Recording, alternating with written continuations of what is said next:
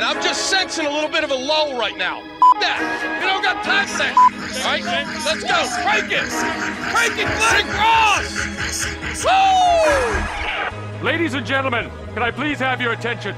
I've just been handed an urgent and horrifying news story.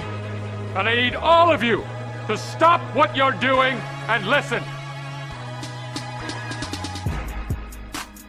You're listening to Rock Chalk Sports Talk with Derek Johnson on FM 1017 and 1320 KLWN.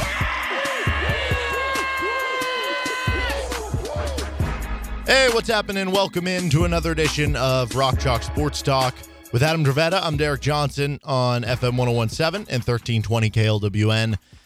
KU football did it. They disappointed lots of people when the line is not that far off to not be disappointing, and that was the case on Saturday. 41-14, they lost to Texas Tech, and honestly, that score was closer than that game was. Yeah, it was 40. Was it 41-0 or 38-0? It was 41-0, and then Miles Kendrick came in and a couple late touchdowns. A couple meaningless touchdowns. Yeah, that was. There's no other way to put. We even said, we even talked if they cover. Is there a way in which they could be disappointing and cover? Mm-hmm. And we agreed that if what happens is Texas Tech gets out to, 16.5? Yeah, it was 16. I think it might have closed at 17.5, but yeah, by the time we talked about it. We agree that if Texas Tech gets out to a huge lead and KU just covers with a couple touchdowns late against, the scrub team, then we're going to be disappointed in that. Well, not only did they get out to a huge deficit, they still didn't even cover. No. And like I said, it wasn't close. It was a game that, Texas Tech went down early, scored on you. Your defense showed no signs of stopping them. And then the first drive of the game happened. And that was, I think, a microcosm of a lot of frustrations from fans. So just to recap what happened on this first drive. You get down to their end of the field. You have a 3rd and 8 upcoming. You're around the 25-ish yard line. You get a delay of game on 3rd and 8. Very next play on 3rd and 13, you run a running back screen that only gets 7 yards. And instead of then saying, hey, we were running a screen to try to, I understand the purpose of running a screen if the idea was to cut down on the yardage to again then go for it on 4th down, right? Yeah, because what was it at that point? It was 3rd and 13? 3rd and 13 goes to 4th and 6. So, yeah, if your mindset is we have 2 plays to get then totally 14 get it. yards, then great. But if your idea was to get a first down on a halfback screen on 3rd and 13, good luck. And where were they at that point on the field? They were around the 30. I don't have the exact yardage. I'd also agree if you're not necessarily planning on, or I mean, if you are planning on punting and you run a play like that, but you're down at your own 5, and you're exclusively calling plays. Maybe you luck into a first down, but you're exclusively calling plays to just give your punter more room. Then it's fine too. But in that situation. Yeah. No. You're on the precipice of scoring. Your punter has maxed out their room. There's no chance of your punter having his heels up against the back of the end zone. So if you're planning on punting, then I don't know. If you're planning on punting, then just go for the first down. And the only way I can think of is their concern was, well, if we try to get all 13 here on a more risky play, then we're going to turn it over. But I don't think you can operate for if that's you can't operate that way, especially not this year. That's like being like, I'm not going to drive into work. I'm worried about getting hit by a car. I mean, yes, you don't want to get hit by a car, but and then particularly this year when everybody is giving. I mean, look, Leipold, and we'll talk about Leipold specifically later. I'm still pretty high on him long term. I am too. I think you are too. But this year is a free pass. Mm-hmm. Just see what your team has. Yeah, and that's why I don't have a play in the playbook that can get us 14 yards, and do we have the personnel to execute that play? That's an opportunity to find that out. So you get 7 yards on that play, and instead of viewing it as, hey, we got halfway there, let's go for it on 4th down. You kick a field goal with a field goal unit that's been shaky this season, hasn't been super consistent, especially on long field goals, and you boot the field goal wide left. And in so many ways, it was a microcosm of some of the outbursts we have seen from some of the fan base so far to this point of, wow, how much different is this than years past, right? The delay of game on 3rd and 8 to make things way harder on you, not being aggressive enough on 4th down. Though overall they have been aggressive this year on 4th downs, it still doesn't almost feel like enough sometimes. And especially when you consider you are faced with a defense. I know Andy Kotelnicki said we don't really value this. Like we're just trying to score as many points as possible, right? That's the goal of the offense. How do you not factor in that the defense was giving up over 50 points per game to FBS opponents? That on the first drive of the game, Texas Tech went down and cut through your defense like butter and scored an easy touchdown. And you come to the conclusion there of kicking the field goal. Yeah, especially when it's a game that you look. I'm sorry. I think a lot of coaches are realistic, and I think they are going to view a game against Oklahoma. Like, I think their decision making against Oklahoma is going to be a little different than, and maybe I'm wrong, maybe I'm dead wrong, but I think their decision making against somebody like Oklahoma would be different than Texas Tech when you view this, hey, this is a game we can actually win. And maybe their mindset was, hey, this is a game we can actually win, so let's eke out any point that we can.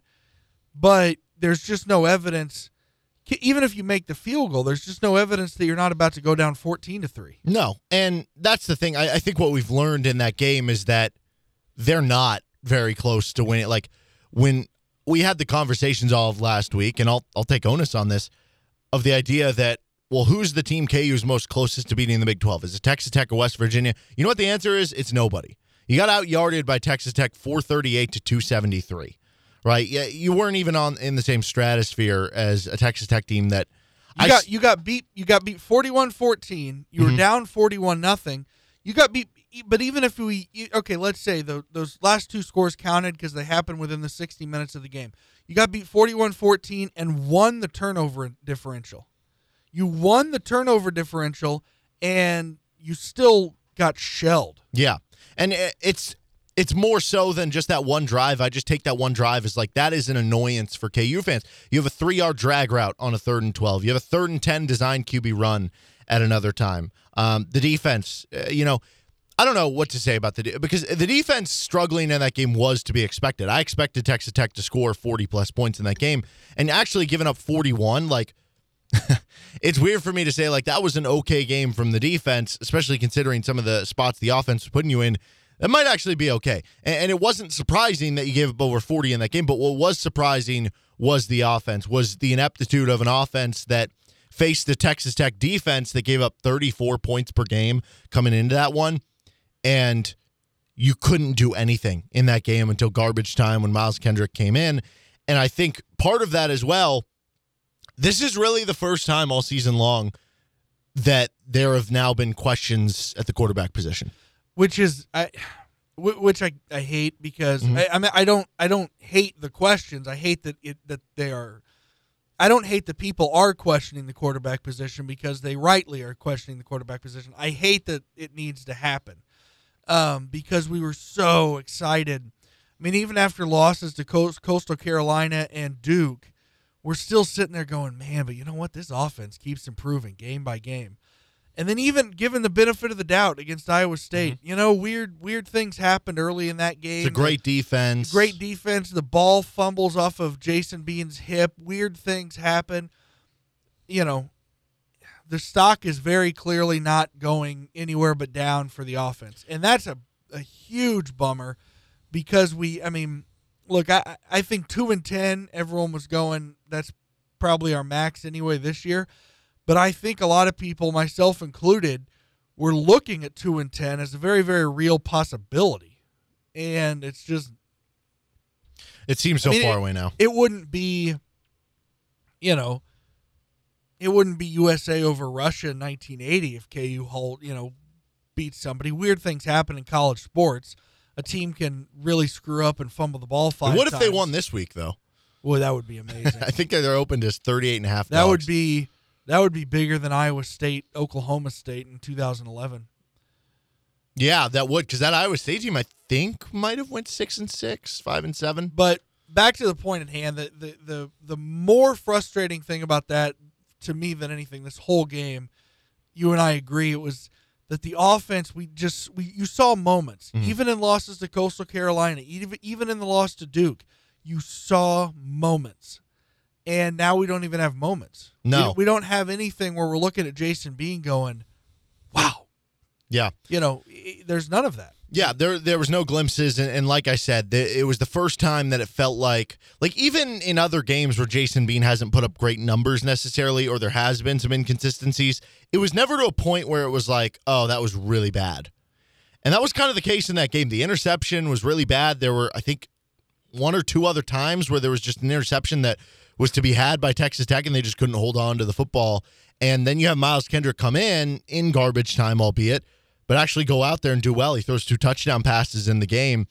And I hate having to do this. I said this last week. It was so refreshing that even among everything with the offense, we didn't have to waste time. We didn't have to spend time on the quarterback situation because it was down the list of things. And we haven't really had that in recent years. It was at the top of the list of what's going on with the quarterback play, who's going to be the quarterback, should we bench him for this guy, should it be a rotation, like how are we going to do this? That wasn't a question. Even in the like I said, quote-unquote poor performances compared to the other ones for Bean this year, it never got to that. And this feels like it's the first time of that, which scares me even more because now, like you said, we didn't see the glimpses of the offense. It wasn't a continued trending up. And I get it. Like, not everything from a progression standpoint is linear. It doesn't always go from C to B to A. Yeah, you can take 2 steps back if you make 4 steps forward. But this feels like it was an opportunity to take a step forward, considering the defense you were going up against, considering they gave up 70 to Texas, considering they gave up over 50 to TCU, considering they've struggled against good running attacks this year. And I think what we found out on Saturday more than anything else is they're just not close to the other Big 12 teams right now, and maybe that's okay, right? As we both said, Lance Leipold, still think he's going to get this thing fixed in the long term. But it's very disappointing for this specific season, and I think you're going to start to see that fan apathy. I don't know what Memorial Stadium is going to look like at 11 a.m. this Saturday against Oklahoma. And that's just, I mean, and that's a shame. And look, it's possible that Jason Bean turns out to be, if he stays all 3 years of his eligibility, by the third year, we're all going, wow, look at this kid. Because we have seen, at the very least, glimpses of athleticism. I wonder if they're giving him too much. Well, okay, I wonder 2 things. One, if they're just, if he's getting too much of the playbook and Miles Kendrick is given a smaller, less meaningful plays, so his mistakes aren't as much there.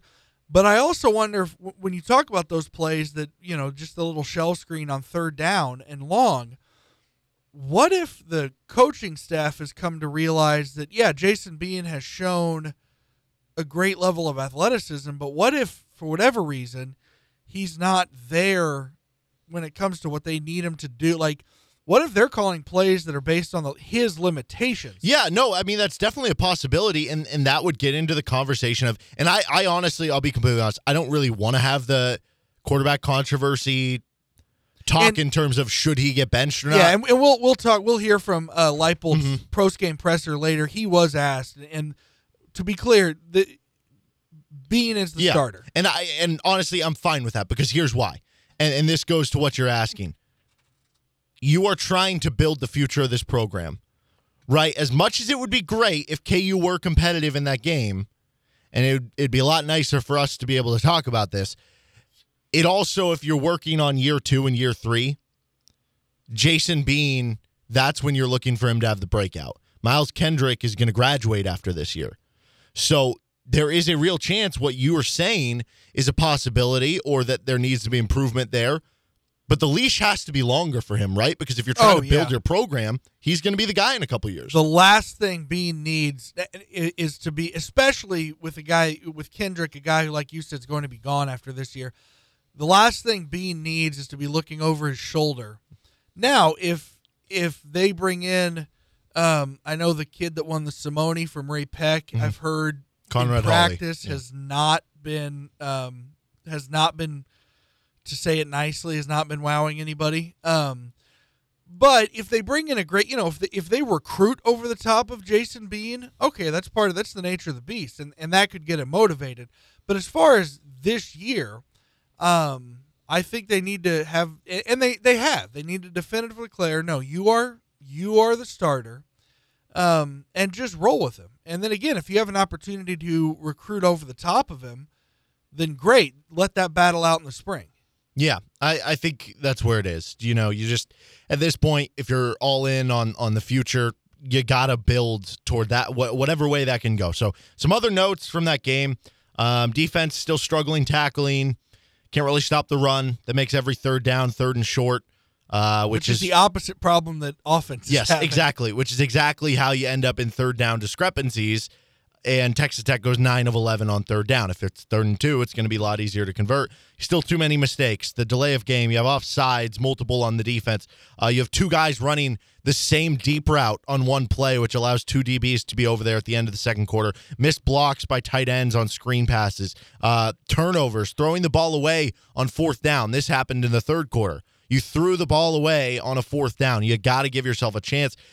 KU has the worst punting situation. Like, I don't understand why they're averaging like 30 yards per punt. I call Baker games on Saturdays and their punter just like went off. Like, why is that happening in Kansas? I don't understand. So there's a lot of things that we go back to that first drive and all those other things that I'm sure are irking a lot of people watching this team, and I can't blame you for it. And I can't blame you for it if you have apathy. I can't blame you for it if you're ready to move on to basketball. We're kind of going to do that too. I mean, we're still going to talk about football. It's still going on. It's still important. And to that nature, we are going to talk about it. But certainly there is going to be more time here devoted to basketball. And you hope that the football can figure it out, even though in the long term, I do believe it will. It's just this year's not the year. All right, with Adam Dravetta, I'm Derek Johnson. This is Rock Chalk Sports Talk on FM 1017 and 1320 KLWN. Depend on it. This is Rock Chalk Sports Talk. I'm Derek Johnson with Adam Dravetta on FM 1017 and 1320 KLWN. The AP poll out in college basketball. We'll get to that later on in the show. Kansas in at number 3. The Kansas City Chiefs bouncing back yesterday, 31-13. It was a bit of a slow start. Well, not exactly. It was a hot start, then a really bad stretch, and then a great second half for the Chiefs. And there were a couple notable changes before the game. Juan Thornhill ended up starting over Daniel Sorensen. Sorensen played a lot less. He still did play, which I don't think that's the issue. It's like we talked about. If he's your backup safety, if he's rotating in, that's fine. Juan Thornhill started, and I don't know how much of a correlation there is between that and the Chiefs' best defensive performance. Chris Jones was obviously out. Some of it obviously has to do with Washington. They're not a great offensive team, though. Coming into that game, they were 12th in points per game, so it's not like this was the worst offense in the NFL. And then Mike Remmers was the other big one at right tackle. Yeah, I think there was a lot of fans. I'm one of them that we talked about.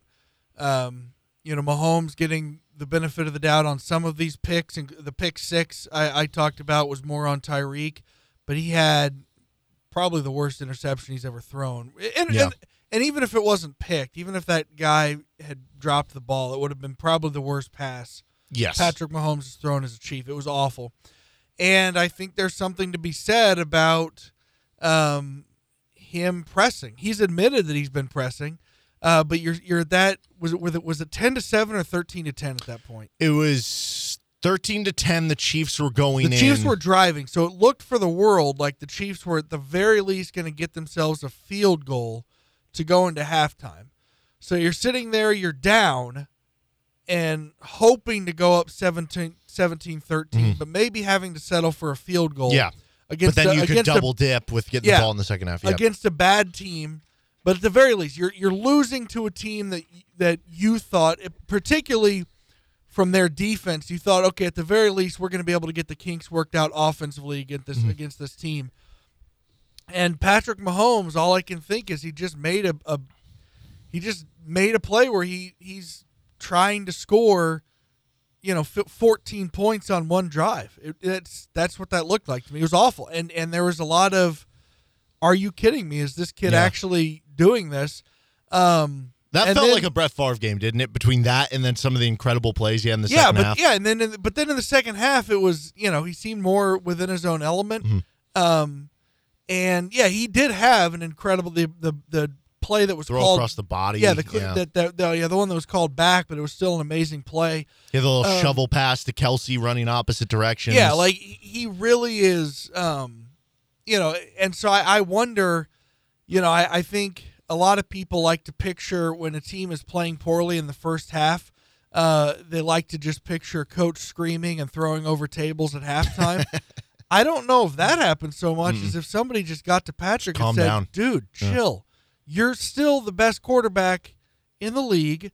Stay within yourself. And whatever happened at halftime, whether Mahomes calmed down, whether that play made him calm down, whether he looked at that play and went, God, that was dumb.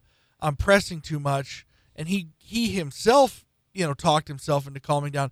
Whatever it was, they outscored Washington 21-0 in the second half. They basically in the second half did what you expect the Chiefs to do to a bad team.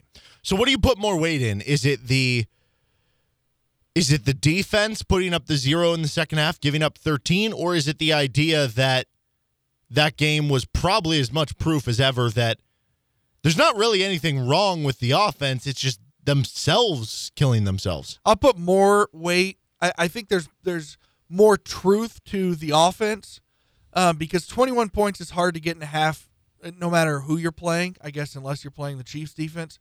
But I think there's more truth to the offense, and maybe I just feel that way because there's more, we've just seen a bigger sample size of this offense playing really well. And I'm also leaning that direction, I'll admit, because I'm hoping that's the case, because I think this offense is far more important to this team than this defense, because I think the most we can hope out of this defense is it jumps from 32nd to like 30th. So we're still, to win a Super Bowl, we're still going to need the offense to play really well. But I think the truth, I think, is much more lies with this offense is basically unstoppable when they're not shooting themselves in the foot.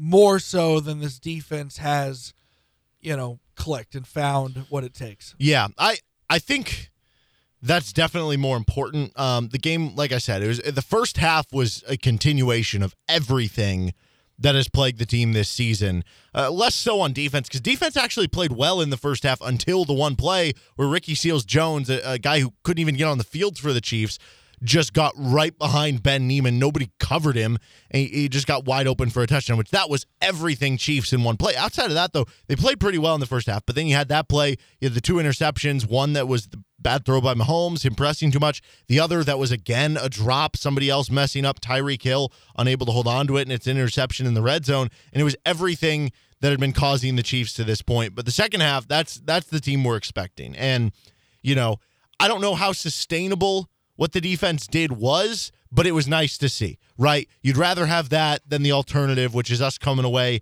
the same way the Eagles game, where it was nice to see them win. It was nice to see them win by double digits. They covered the spread.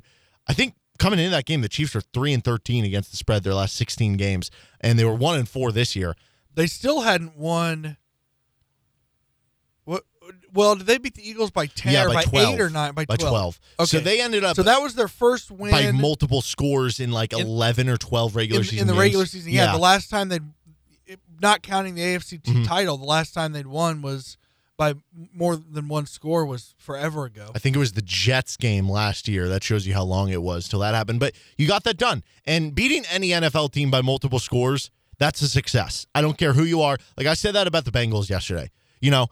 They won't get a lot of credit for beating the Lions, but they beat them by 23 points. Yeah. That has to count in professional football. So the fact that you did that to Washington, it's not going to answer all the questions. Like next week's game against the Titans will answer more questions because we know that is a top 10 offense, right? So if the defense goes out and you only give up 17 in that game, then we can start having the conversation of, okay, are they figuring it out defensively? But it's better that you don't have more questions now than you did coming into the week. Offensively, like you said, if you're not shooting yourself in the foot, this is the best offense in the NFL. Are you worried at all, though, with how much is being asked of Tyreek Hill and Travis Kelce? Both of them get banged up in that game. Travis Kelce gets injured like 3 different times in that game. Hurts his hand, hurts his leg, hurts his forearm area. Tyreek Hill goes out for a brief moment with, I think, a quad injury, comes back in and then dominates after. Are you worried at all by the injuries? Yes, I do think it's worth noting. I don't know if this was out of trying to calm his team down. I'm sure there's truth to it, but I also think a lot of it is trying to calm his team down. Andy Reid seemed pretty adamant that they have every intention of getting Josh Gordon more involved. That was weird, by the way. He felt less involved. Yeah. Yeah. But I think it was today. I don't think it was post-game, so it must have been his meeting with the media today. That he seems pretty adamant they're going to try to get Josh Gordon more involved. They have to. I mean, look, I am done having I'm basically done criticizing Mecole Hardman because we know what Mecole Hardman is. Now it's on the coaches. And he had the bad fumble. Yeah, it's on the coaches to accept what he is and figure something out. And it's on Brett Veach in the long run. Wait, I just thought of something. Is Mecole Hardman the Daniel Sorensen of the offense? I think like if he was on a minimum deal as a rotation player, you'd be fine with it. But the fact that you use the second-round pick on him or that you're asking him to be a receiver too, it just doesn't work. There's a lot to that. If he was Byron Pringle, instead of you're an undrafted free agent on a minimum deal. I think there's something to be said about that. But I think when you're the Chiefs, you just have to. And look, to Veach's credit, at least at the moment, he is doing something. He brought in Josh Gordon, so they're not completely ignoring it. I think what bothers me the most about Tyreek Hill being hurt or potentially hurt is the way I thought the best way to get him back in action is hindered when he's not at his quickest, and not just his breakaway speed, but his cut ability. And because I think the best way when you've got to cover two, and not all cover twos are the same. It's not, I know a lot of people saying, how come they haven't figured out the cover two yet? It's not like it's the same cover two that Tony Dungy was running in 2001. It's evolved, and defensive coordinators are smart. But I do think there's something to be said about when they're giving you dink and dunk, you use Tyreek Hill. Remember the first touchdown that Patrick Mahomes threw? It was to Tyreek Hill against the Chargers, and it was a crossing pattern, and you saw two things at once that made you go, whoa. How fast that ball came out of Patrick Mahomes' hands and how fast Tyreek Hill cut up the field. It was just a very basic crossing pattern. Boom, right to him. He's got the ball, and then he just burns everybody. And I think when you've got a speedster like Tyreek Hill, you can use patterns that are typically meant to net you 7 yards. And if they get you 7 yards, awesome. If you get 7 yards of play, you're winning the game. More like, probably. You're scoring every time, that's for sure. But anyway, if the you can design route patterns for him and route combinations for him that net you, maybe 7 yards, but he's got the escapability factor that can easily turn it into a touchdown or a 15 or 20-yard breakaway. And that's, I think, the kind of routes they need to really run to get Tyreek Hill the most involved. And if he's limited, that takes that away. Yeah, no, that's a good point. And I just worry what the offense would look like if either of them were out, right? Because if one of them's even out, the other team's just doubling the other one. Well, yeah, and it's getting to the point now where they're almost like, let's actually put our best defender. Let's put defender number 1 on Travis Kelce. Let's put defenders 2 and 3 doubling Tyreek. So really, they're doing all they can to take him out now. And if they're literally out because of injury, I don't know, the options just get so limited. Yeah, so 3-3 now on the year. You play the Titans next week. I was thinking about this. Do you put any stock into the fact that the Chiefs haven't beaten a team who has a record above 500 right now? Oh, yeah. I feel better about it when you figure... I still think the Browns are a solid team, but they're 3-3 and they just got pasted by the Cardinals. Yeah. Now this is, I think, a worse Browns team than the Chiefs played. Yeah. At the start of the year. Baker Mayfield's more injured. Baker Mayfield is, missing. Nick Chubb was out in that game. Kareem Hunt got hurt. Baker Mayfield he's coming in to look like that Mustafa guy in the Austin Powers movie that Dr. Evil keeps trying to kill but can't kill. Like he burns him alive and he won't die, and he breaks both legs and he won't die, and he gets shot and he won't die. So credit to Mayfield for continually getting back up, but he's a corpse of a person right now. So I do think that the Browns team that got smoked yesterday is a worse team than the one that the Chiefs beat. But I do think there's something to be said, except for the Browns. It's good that the Chiefs are beating them handily. Mm-hmm. It was 42-31. 42-30 against the Eagles. But it was 42-23 Yeah. late. So at no point the Eagles game was never in question. By the fourth quarter, basically, it was never in question. Same thing with the Washington game. It was never in question by about probably by the fourth quarter. So I think that's good. I'd be a lot more worried if they were 3-3 against these same teams and those wins had been 21-17, 45-42. If it was something like that.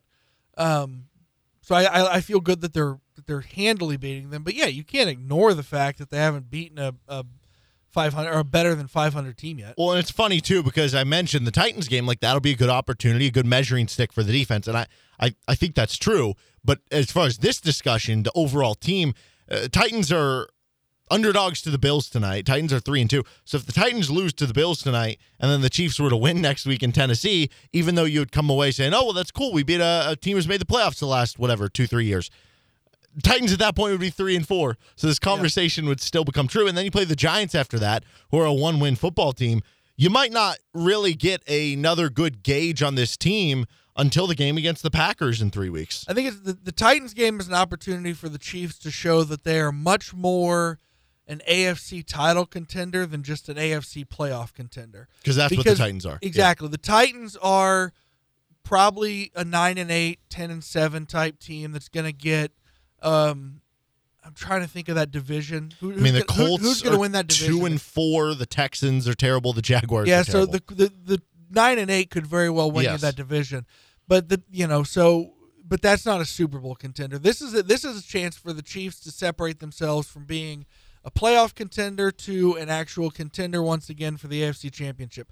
If they come away from this game with a handy win, I would be much more apt to say, okay, fine, they still don't have a win against a win over a team with a 500 record or above 500 record. However, they just beat what we think is the playoff team, what we think is the best team in the AFC South. As the Titans go on, they're only going to play more AFC South games, which is going to pad their record. Yeah. So if they beat Tennessee, put it this way, what's Washington? 3-3? 2-4. 2-4. Mm-hmm. I'll feel better now. I'll feel better after a Titans win, a 3-4 Titans win, than I am after a 2-4 Washington win, particularly if it's a similar type game. If it's 35-24. The difference is if the game is 38-35 and you had to get a last-minute touchdown to win, probably feel a little worse than this one. I'm feeling fine about the offense still, but I'm back thinking the defense. But I think you're also at a point now with this team because you're just 3-3. Any win, you'll take it, and then you'll worry about fixing the rest later. With Adam Dravetta, I'm Derek Johnson. This is Rock Chalk Sports Talk on FM 101.7 and 1320 KLWN. Coming up next, we're going to hear from what Lance Leipold had to say in the postgame after KU's loss to Texas Tech.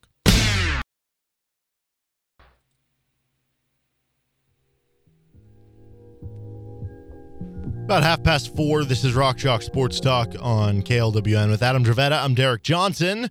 Coming up, we'll have our NFL Monday overreactions. We'll also get to the preseason AP poll out for college basketball at the top of the 5 o'clock hour. Some more Chiefs and KU football talk as well in the 5 o'clock hour. This probably could have been included in Case of the Mondays, but I just thought it was so fascinating that I wanted its own standalone segment for it. Did you see the end of the Tennessee Ole Miss game? Yes, boy, did it take a lot of time. Yes, I was happy that I was able to because I didn't think I would. So I went, I'm going to give a, I don't know if they advertise with us, but I'm going to give a shout out to a local Lawrence business. They were actually on, I know where you're going with this, they were actually on with Chamber Chat this morning on KLWN. I went Saturday night to check out the new haunted house, the Stoll-themed haunted house, which, hey, don't break into the Stoll Cemetery. Yeah. Go to the haunted house. It's much safer. It's more fun. Won't get arrested or trapped. Yeah, exactly. Yeah.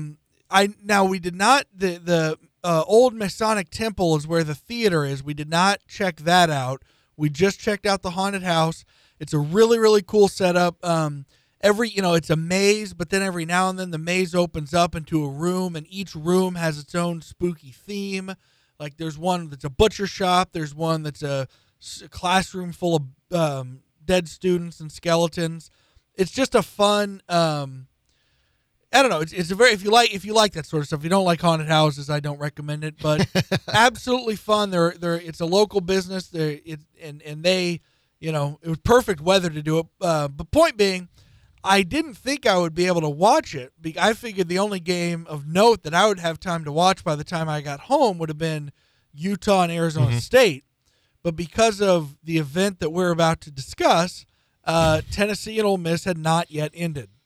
Yes, this game took, 5 hours maybe. It was incredible. The game already took so long because both teams passed so much. And then this happened. So Ole Miss was up 31-26, and Tennessee had the ball. They got it with 3-4 minutes left in the game. They're driving, and they're trying to go down and score. They had 3 timeouts left and trying to take the lead. So what happens is they get stuck on a 4th and 17. And the prelude to this 4th and 17 is Tennessee runs maybe the fastest paced offense in the country with Josh Heupel. They get up and down. Ole Miss runs a no-huddle too, but Tennessee's is like elite fast.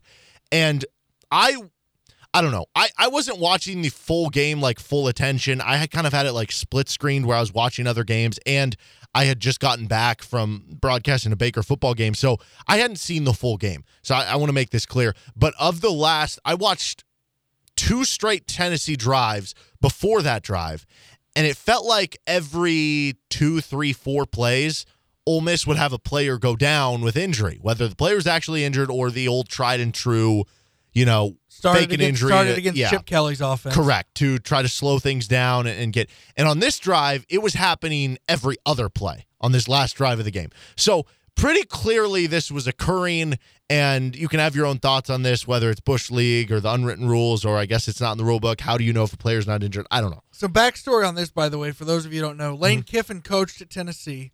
So the Vols fans are already angry at him. That too. And they're getting more and more annoyed with every single player that goes down with either a real or a fake cramp. Yes, and so they're starting to boo. So now it gets to a point where it's 4th and 17. And Tennessee completes a pass on 4th and 17 over the middle of the field. I think it was to the tight end. The tight end catches it and falls down. And it looks awfully close to getting the first down. I don't know if he got it. I leaned on the side of that. I thought he did in real time, but it was really hard to overturn. The weird part about it was that they marked it like a full yard short. And you would have thought if he was short, it was short by inches and it should have taken like a measurement. He was like a yard short on where they measured it. So it was weird. I don't know. It was very close. He still might not have gotten it, but it was weird how far off they got. So because of that, because on how unhappy they were, boos come raining down. And because you have the vitriol and they did review, didn't they? Yes, they reviewed it, and they just couldn't change it because you couldn't really see the ball. It was like in the stomach of the player.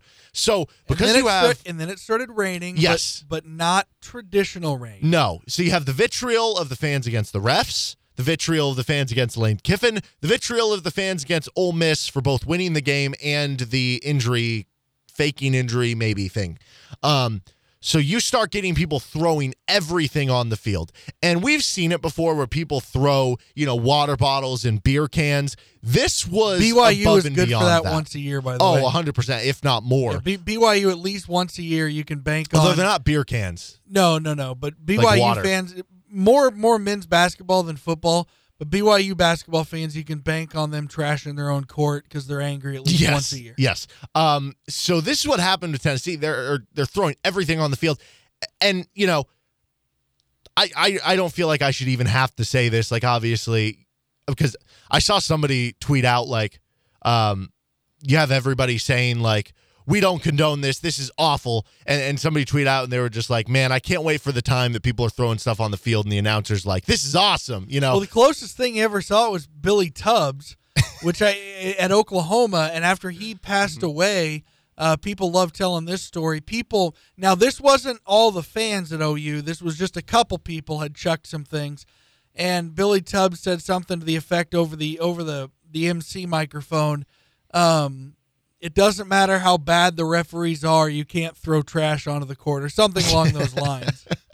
Oh, that's great. So they throw stuff on the field. But what made this a unique story, because, again, you shouldn't do that and you're an idiot if you do, is that I can't help but laugh seeing some of the things that were thrown on the field. Not the idea that they were thrown on the field and that they could have injured somebody. But why was this Yes. on someone's person? So some of the things thrown on the field, the big one was there was on camera, Lane Kiffin got hit with a golf ball, and it looked like a driving range ball. It wasn't even like a regular golf ball. Which why do you have a golf ball? You don't know.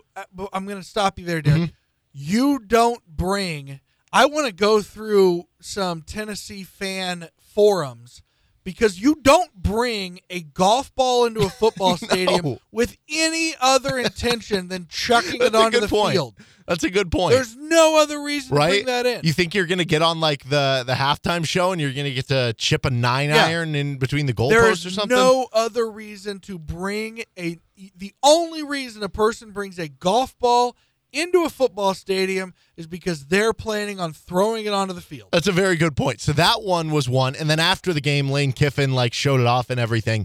The other ones, there were vape pens that were thrown on the field. Oh, I didn't see those. I don't know what you're doing there. I don't know. I've never bought in a vape pen, but that's got to be what, $10, $15? That seems like a waste, right? I have no idea. I know that they're not cheap, and I don't, why would you throw that away? Because you look so cool using it.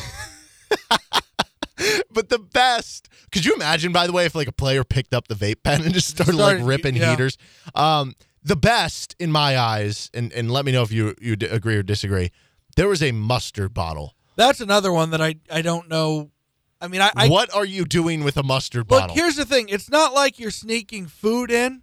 The condiments in those stadiums are free. Yeah, exactly. So it's not like you're sneaking food in to save money because they don't, at least I've never been to a game in Knoxville. Maybe they do charge for condiments there. But so far as I know, if you buy a hot dog, it's free. The condiments are free. So they're not sneaking their own hot dogs in. They're sneaking their own mustard in. Yeah. Which leads me. I just love the idea that somebody is sitting in the stands, has a hot dog, and they go, oh, shoot, I forgot to get my ketchup and mustard. But I don't want to walk all the way back. And a guy just goes, hey. Oh, I brought it just for that reason. Unbelievable. That'd make a great commercial. And then, at the end, they're shaking hands and, smiling and look at the camera and, French's mustard. Making friends amongst angry hillbillies. Yeah. Maybe that's it. I remember Malik Newman. Wasn't there something with mustard with Malik Newman? Didn't he, that's what it was. Malik Newman, was cramping up. This was in high school, I want to say. Oh, yeah. And he asked for, mustard to be squirted into his mouth because it helped with the cramps. Yeah. So I could understand, maybe, you take a mustard bottle to the KU basketball game and it's just a funny prop, right? Because you have the story there. But what is this guy doing? I don't know. I have another theory on that. The mustard bottle, I'm not as positive. There's no doubt in my mind that the person who brought in that golf ball was planning on throwing it on the field. I'm positive. Yeah, you have to. That's the only reason you bring that in. I'm less sure about that being the case with the mustard bottle. That's a possibility. I also wonder if it was a clever booze container. But then why would you throw it? Because you probably paid a good amount of money for that. Because you probably didn't have anything else to throw. You had used up its contents. You drank all the booze. It'd be refillable. That's fair. But I think their thought is I can get another mustard bottle to put more booze in. The booze is dry. I'm chucking the bottle. Maybe the person was just they knew what was going to happen, and they just thought. Which brings me back to somebody needs to explore Tennessee fan forums to see if this was an organized effort. An organized thing. That's what I'm going to start doing. Every time I go to a Chiefs game from now on, I'm going to start bringing the most obscure item with me. I don't know that anything's going to happen, but just in the rare case that just so somebody can go, why? Yeah, right? I remember, was it the Bills? There was some paraphernalia. I don't think I can say what it is on air. Was thrown on the field. It was some. Yeah. But what would be the weirdest thing you could throw on the field that wouldn't be weird in a? You're the paraphernalia? You're talking about items that you can buy at a certain store on 23rd Street, right? Yeah, okay, yeah. But I mean, what would be a weird thing to bring that people would be like, what on earth? Imagine if you brought a plastic bag with homemade Chex Mix in it. He just threw that on the field. Yeah. Which, again, don't throw stuff on the field. Yeah, don't throw on the field, but I guess if, I keep looking. We've got tape here in the studio, and I keep thinking how funny it would be if a roll of Scotch tape was just on the field. I like the idea of finding of things that you should never throw a stapler. Yeah, on the field. exactly. It's like why does he have a stapler? Like, oh man, trash. I don't know. An Xbox controller. Yeah, exactly. Yeah, something really weird. Okay, I think we've uncovered it. But then after the game, that was like a 30-minute delay, and then Tennessee still had 3 timeouts. Tennessee got the used ball their 3 back. timeouts, got the ball Tennessee back. finished the game chucking the ball into the end zone. They had a chance at this thing. Well, before that happened, there was 18 seconds left. They got a first down. Their quarterback got injured. They didn't do a 10-second runoff when they should have. I don't know what happened there. And then they brought in the backup quarterback, and he ran one play. They got the first down.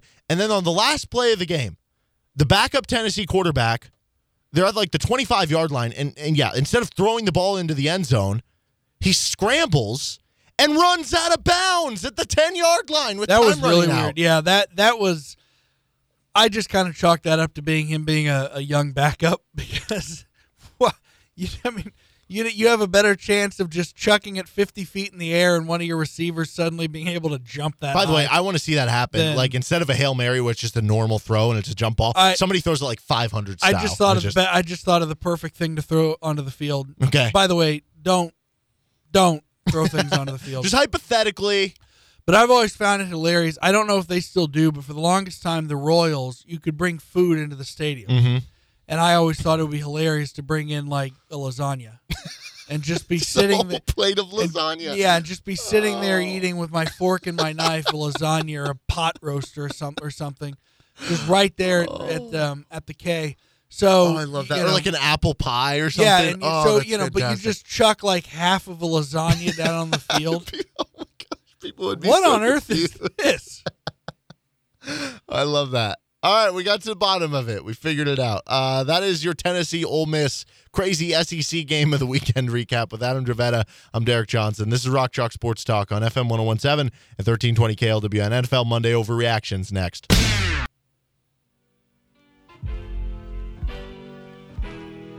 It's a Monday. NFL games happened yesterday. We're going to overreact to what we saw. If things that, I don't know, probably maybe not true, overemphasized, but hey, they might end up being true if yesterday is the be-all, end-all. With Adam Dravetta, Derek Johnson, this is Rock Chalk Sports Talk. All right, I'm going to go with... I'll say this. I got to give myself credit. I was dead on with my John Gruden. I know. You announced that literally on Monday, and was it later Monday night that he got fired? Monday. Yeah. You said he's never going to win another game as an NFL head coach. And you were exactly right. So not even an overreaction, just a perfect prediction from Adam Dravetta. So maybe... listen into what he has to say and put some money on it. All right, my first one. The Dolphins are the worst team in the AFC. And there are several teams in the running for this. You have the Jaguars, but they just beat the Dolphins. The Houston Texans are not very good either. Which, to be fair, that wasn't a home game for Jacksonville, but it was a future home game. Yeah, very true. New York Jets are very bad as well. I think the Dolphins are the worst team. You just lost to the Jaguars, who maybe before that game were the worst team in the AFC. And you even had Tua back for this game. Like, statistically, Tua didn't have that bad of a game either. This team's just really bad. The offensive line is one of the worst in the NFL. The quarterback situation we're still unsettled whether Tua is going to be good or not. The skill position players like Jalen Waddle's good, but the rest, there's kind of question marks. I guess Mike Gesicki's a good pass-catching tight end. And then the defense, which was the calling card over the last couple of years, has kind of fallen apart. Brian Flores, who was getting all this talk of like coach of the year when they went like 5-11, and then they almost go to the playoffs last year. Now, I don't know what to think of this team. I think the Dolphins might be the worst team in the AFC. Kind of chaps my ass that Josh Allen has emerged as the best quarterback, and he's getting the same division treatment that Tom Brady got, just the garbage AFC East that he gets to just run roughshod through. Whereas the AFC West, it's like, oh, well, here you go. Justin Herbert's turning into a top 5 quarterback. The Broncos are going to get Aaron Rodgers next year. Joe Brady is going to be their head coach. Yeah. He's going to throw for 6,000 yards. So that's what we get. My overreaction is going to be an immediate disagreement with you because I am declaring that the Texans, this year's version of the Texans, are worse than either the 0-16 Lions or the 0-16 Browns. They're awful. They're getting their They're ass getting kicked. rolled. They are getting every week. They're an NFL team, Derek, and every week they're getting treated like an FCS team that gets $500,000 to get smoked by Alabama. Do you put any credence into the fact that they smoked Jacksonville week 1? That's a good question. I don't know. Do we just throw that away? I don't know. I mean, I don't know, dude. I mean, did you see what they're 17-point underdogs this week against Arizona? So bad, man. They keep it losing. It is so rare to have a 17-point spread in the NFL. I mean, they keep losing again and again. And that's the thing. By a lot. 17-point underdogs to Arizona. I sat there and looked at it, and most often in the NFL, I'd say, man, that's so tough for an NFL team to cover that. I looked at that number and said, Arizona's going to win by 20 to 30 points. I mean, I how do you not? I mean, how would you feel comfortable taking Houston plus 17? Yeah, that's a game. They've scored, 3 points in the last 2 road games? They're so bad. I think what was it yesterday? Was it the Colts that got them?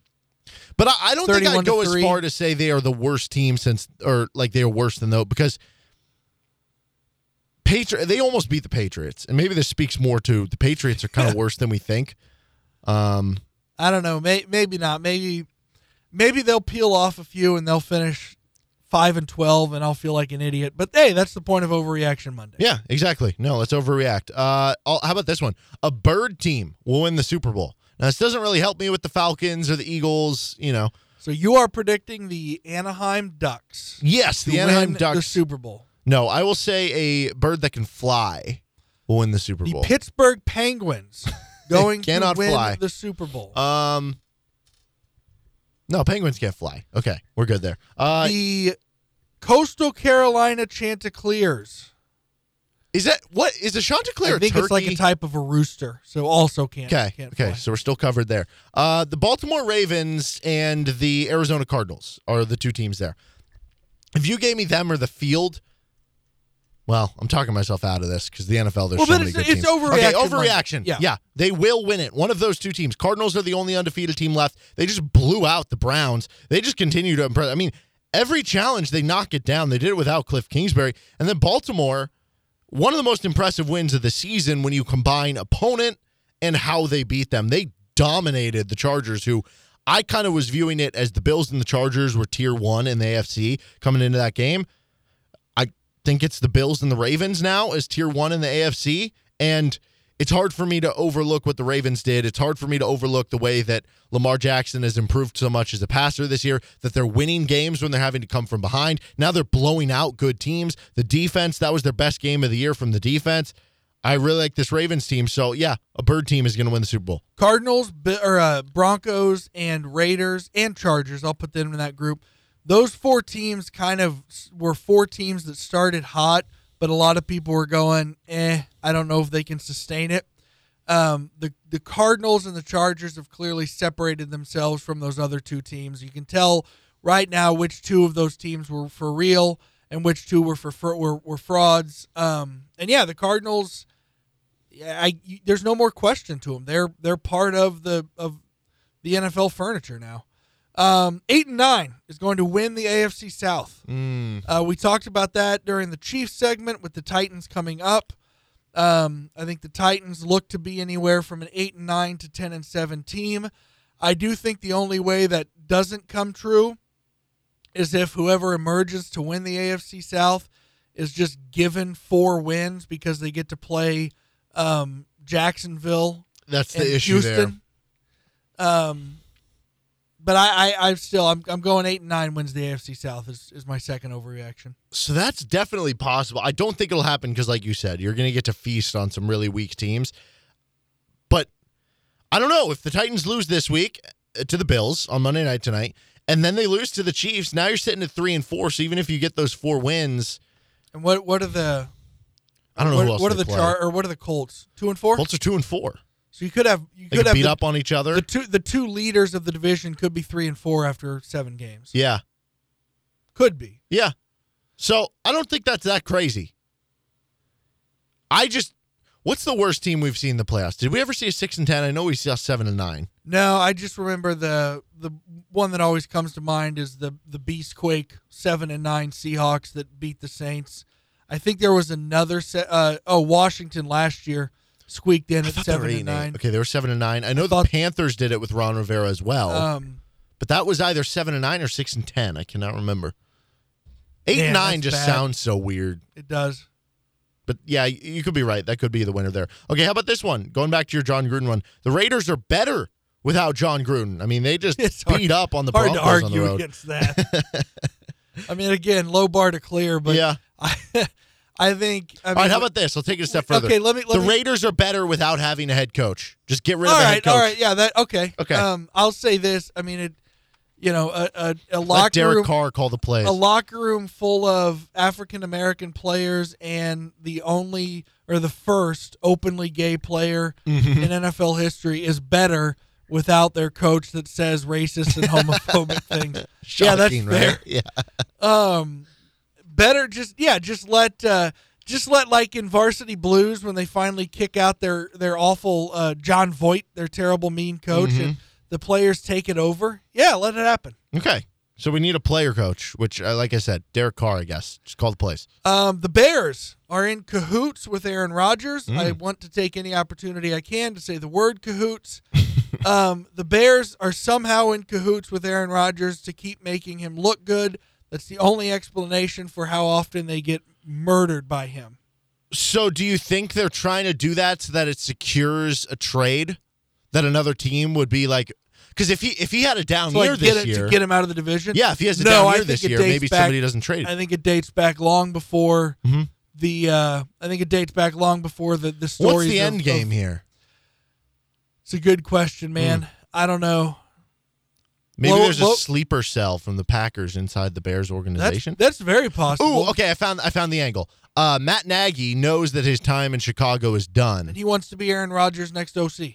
Yes. Okay. Correct. So but even that wouldn't explain how awful the Bears have been against Aaron Rodgers the rest of his career. No. I mean, it's he's got deep pockets. Who's the owner of the Bears now? Is it Virginia Hallis or did she? Aaron Rodgers is the owner of the Bears. There you go. Okay. I do not know. Okay. Virginia Hallis has a crush on Aaron Rodgers. All right. Let's go with that. Okay. My last one. Joe Burrow is a top 5 quarterback in the AFC. Now, obviously, you have the big 4, Lamar Jackson, Josh Allen, Patrick Mahomes, Herbie fully loaded, Justin Herbert. In discussion for that number 5 spot would be among these guys. Derek Carr, Ryan Tannehill, Carson Wentz, Baker Mayfield, whatever rookie QB you want. I don't think I forgot anybody.